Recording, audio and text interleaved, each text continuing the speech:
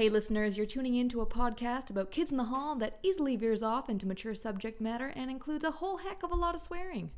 Enjoy the show, eh?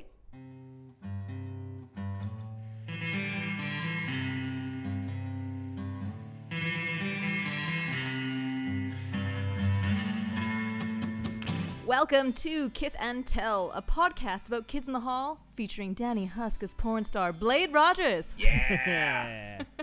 We'll be reviewing every episode with witty banter and unmissable segments like Admit Your Biggest Vice and How Old Yeller Really Ended. Ooh. Can we actually do that Vice segment? That sounds great. I don't know what we've actually got planned, but let's cancel it and talk about our vices. I'm Kalina McCordoff in England, London specifically, and I am joined by Hans Seidemann in Prince Rupert, Canada. My vice is... Oh, shit, I didn't think this one through. Great job, Hans. Hi. Stu Derek in Vancouver, Canada. My biggest vice is getting drunk and trying to convince people to throw me through a wall. Classic. Trevor Record also joins us from Vancouver. Well, I guess I'm going to be the one that has to shoot Hans. I'm a real man now. You're a real man now, Toby. So we're reviewing this week episode 18 of season 3, which we're pretty sure aired in 1992. So let's kick off with our sketch rundown. We've got a short opening that gives us a dramatic onstage rendition of the end of Old Yeller, featuring a lab covered in shaving cream. I thought it was whipped cream. I thought it was shaving cream too, but I don't know. Okay. It's the consistency, you know? Yeah. Then we've got Porn Star Employee, where Danny Husk is fired by his boss at AT&T Love because he finds out that he's been moonlighting as porn star Blade Rogers. But it turns out this is only because his boss wants him to produce more of his magical films with his giant wang. Yes. Then we've got the what if guy. Mark, a bit of a dweeb, I guess, imagines 10 different ways to stand up to an obnoxious rude Bruce and still gets punched in the face. Twice. Is it twice? Yeah. Shit, yeah. And then we've got Vice, where Buddy Cole reviews how far your vices should go, but with an essential piece of advice: moderation, but within reason. Yes. Then Old Yeller 2, a reprisal of the Old Yeller ending, but this time the dog is for some reason replaced with the baby born at Woodstock, who is now a full-grown man. Alan Touche. Touche.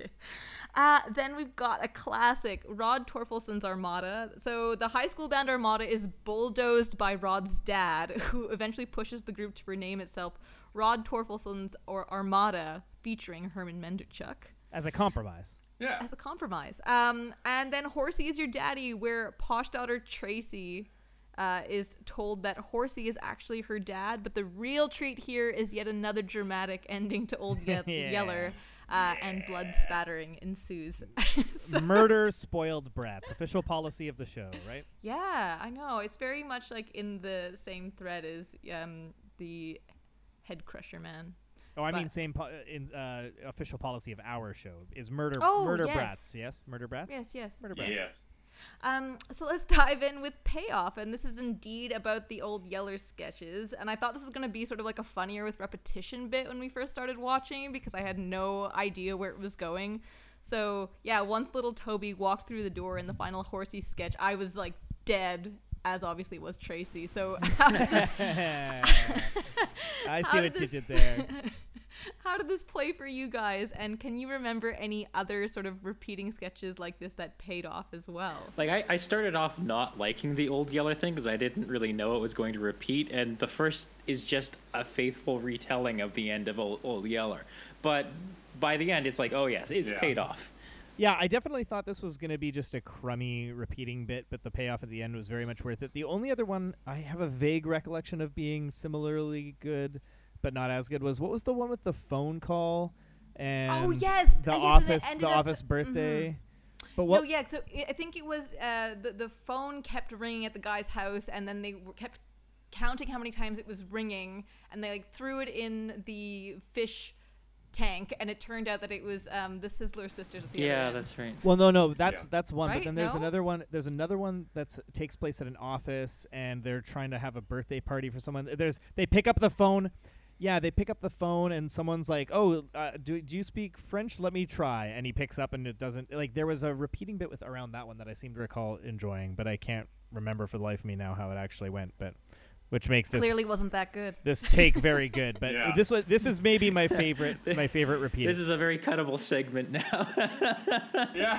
Yeah, fine. Anyways, this one I think is my favorite of those repeating bits because it definitely has the best payoff of all of them, I think.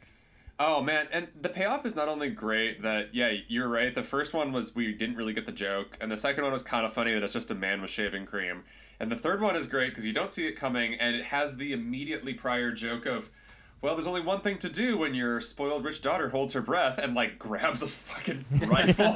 Yes. I mean, at the end of each of those, you got sort of the behind the scenes view, which I mean is not like out of the wheelhouse for Kith, but just at the end too, when like from behind the couch, the man holding the blood spattering device Yes. just crawls up. He's like just to kind of dust himself off and walks off stage. Just got me some reason. And I said this when we were watching it together, but there was something so delightful in how much force they shot the blood into Kevin's Yes, face because he yes. like Every time. he flinches really badly all of it. And it seemed a little bit excessive, and I loved it. I think that's part of what actually makes it work. I mean, there's also the looks on Scott and Dave's like child faces every time the dog gets shot, which are always just horrified in a really great way. I think those two things like string along the bad bit, which is just like the kind of boring setup, so that you can appreciate the payoff in the end. I like the little feet they gave Scott and Dave too. They gave him these tiny little feet. Well, and then they're quite obviously just on their knees as well, you know? Yeah. Have you guys all seen Old Yeller? I actually haven't seen I it. think like when I was a little kid, it's Yeah. Were you traumatized? no, because it's such a corny old movie. Even as a child, it's hard to engage with emotionally. You know. Yeah, fair enough. I also I need to know, I mean, was everyone aware that there was a famous baby born at Woodstock? Yeah, I was aware that there was a baby born at Woodstock. I didn't know his name was Alan Touche. Is it actually him? Like, I really want to know. It must be. We'll get Hans on the research train for this Hans, one. get on it. I'll On try. it. Rebecca, give me a call. Let's track him down together. All right, well, I want to move on to Porn Star Employee, and there's so much to unpack about this sketch, and I know that we have been in the AT&T Love offices so much, but I felt like this was super special, and there were some great Easter eggs that I know some of you guys caught as well. So, yeah, I one of the things that I think Stu caught right off the bat was the fact that, as before, we had seen the clown who was the boss's favorite in a fucking frame on his desk. Yeah. It was amazing. Oh, But that's just- the same clown that Yes. got Danny fired in a previous episode. The Seltzer clown, yeah. Seltzer clown. Of course. But Danny Husk, I mean, did anyone expect him to be a porn star? And did you expect that AT&T Love would then have a porn production subsidiary? I really liked that it very quickly devolved into power harassment, which is the most true to life part of any working for any conglomerate. Well, since I own you now, show me your genitals, which felt very true. It's not a flag, you can let it touch the Oh, ground. God. And the fact that he calls up Lloyd's of London to ensure that Wang Yes. right after it was Oh, a pretty good yeah. punchline on the exit. Yeah. Speaking of insuring things and corporate stuff, I did also love the corporate organization that caused AT&T Love to own Nobothrob Films, which was that AT&T Love, of course, bought out International Compufax, and Compufax owned Loresco Mines, which was Yeah. a holding company for Excelsior Communications, Yeah. which had a controlling interest in Nobothrob Films. I think the only thing that's not true to life about that whole thing is that any company would want to own a porn production company today because You gotta diversify your Yeah. portfolio, man. They do not make money. I was going to say the most antiquated part is that they would only own part of the Galapagos instead of most of the Western Hemisphere. Yeah, true. I did like the marine biologist joke because the Galapagos is where Darwin famously came up with his theory of evolution. Wait, what was the joke? He was like, well, I could play a marine biologist, I guess, if they shoot at Oh, the yeah. Galapagos. And I was like, all right, yeah, good, nice, cute. It seems like a legit profession. Yeah. Also, like a loop back to Home Alone, which I think Hans caught. Yeah. Wait, what was the first call out? Well, so when he first comes in, the boss is like, Danny, I'd like to watch a film with you. And he's like, oh, Home Alone? And then they're like, no, not Home Alone, though that is a very good film. And then they watch his like room-serviced porn movie. And then at the end, when he's like asking Danny to do porn again, he's like, oh, I do have an idea for a movie. It's a man and his girlfriend, and the girlfriend goes away but leaves the man at home. Oh, I totally didn't catch that. Yeah, and it's Home Alone, but and then porn. two burglars come in. Yeah, two very attractive burglars come in. Yeah. Yeah, I did not catch that at all. It was good. It was good. Actually, that slipped by me too. Yeah. Good job, Hans. Hans is the most clever of us, perhaps. Bravo! Bravo! I have my moments, but mostly it's just I throw everything against the wall and occasionally something sticks. Speaking of which, let's move on to Kids Say the Darndest Things. Or are we talking about Kevin? Oh, sorry. Where Kevin. we talk about our favorite lines from this episode. Mine actually comes from Rod Torfelson's Armada featuring Herman Menderchuk, where the dad comes in, and of course Rod is asking him, doesn't he think that changing the name would mean that they would make it big? And he is able to really expose his expertise by saying, well, being a boat owner and speaking a little conversational French. It's the owner of a powerboat specifically. Important that it's a powerboat, not a sailboat, Kalina. Which is really what gives you knowledge in music production. Exactly. Yeah.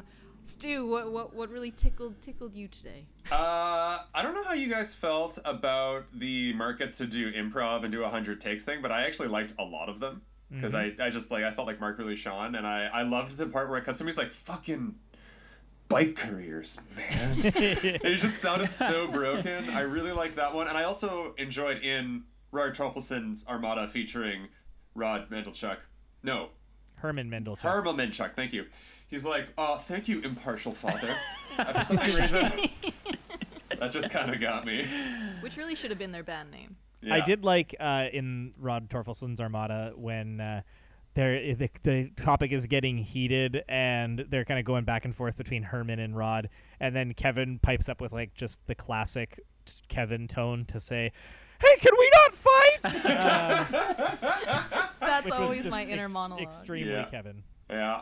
Trevor, what really got you? I think Stu already said it, but I like as Scott is dropping trow in front of his boss, Dave's boss character is just like, that's it, unfurl it. Come on, it's not a flag, let it touch the ground. And I like the audible thump when it does. Such a true scene from a boardroom. Corporate director asking an employee to expose their genitals. Well, he does own you, so.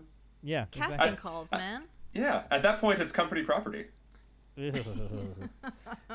But also, you stole my favorite line, Stu, which was the bike careers. Just the look that Mark has in his face, like I know! he's seen some shit from bike careers. What I love about this is like it tells me that people in fucking Toronto have been mad at bikes forever.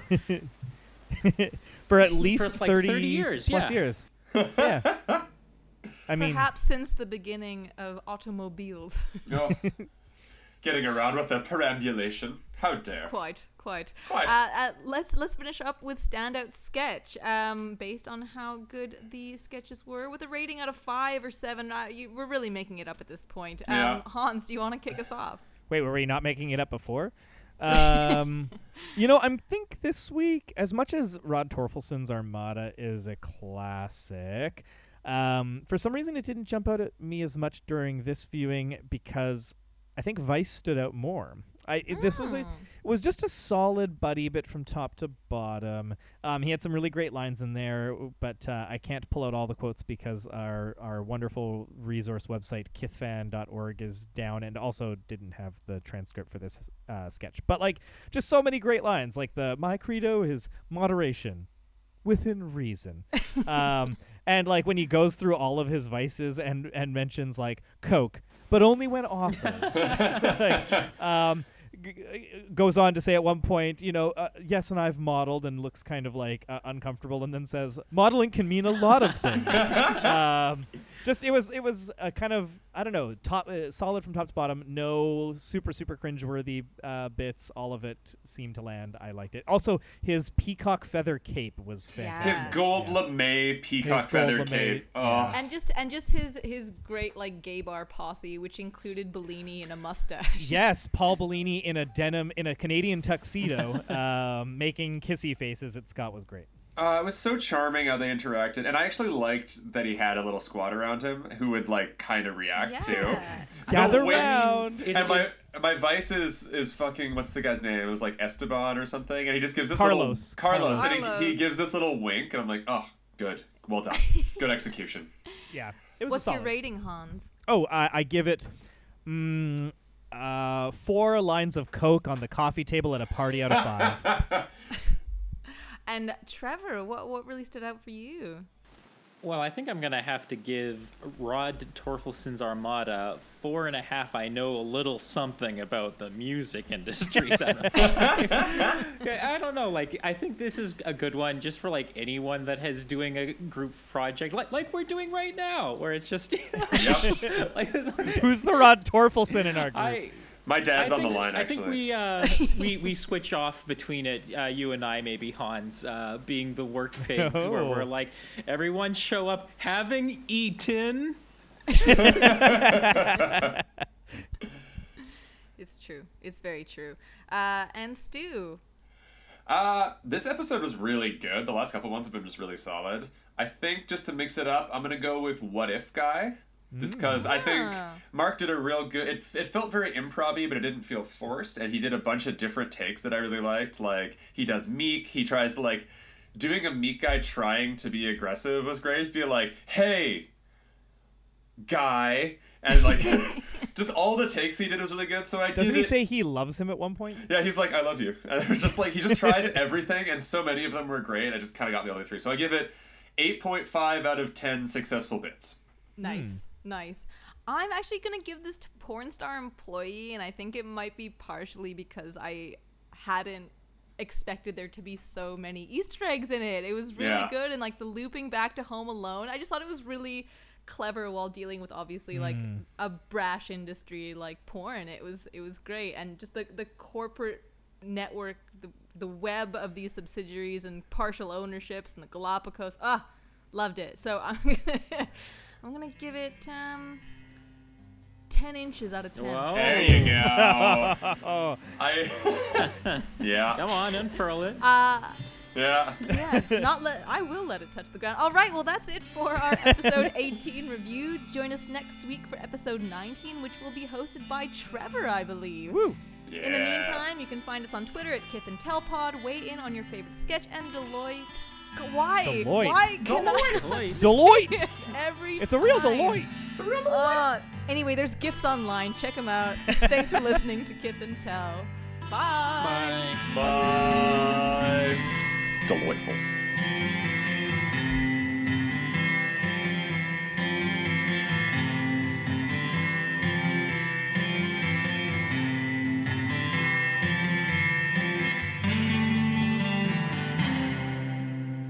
Man, that was a tight 18. Give you a tight 18.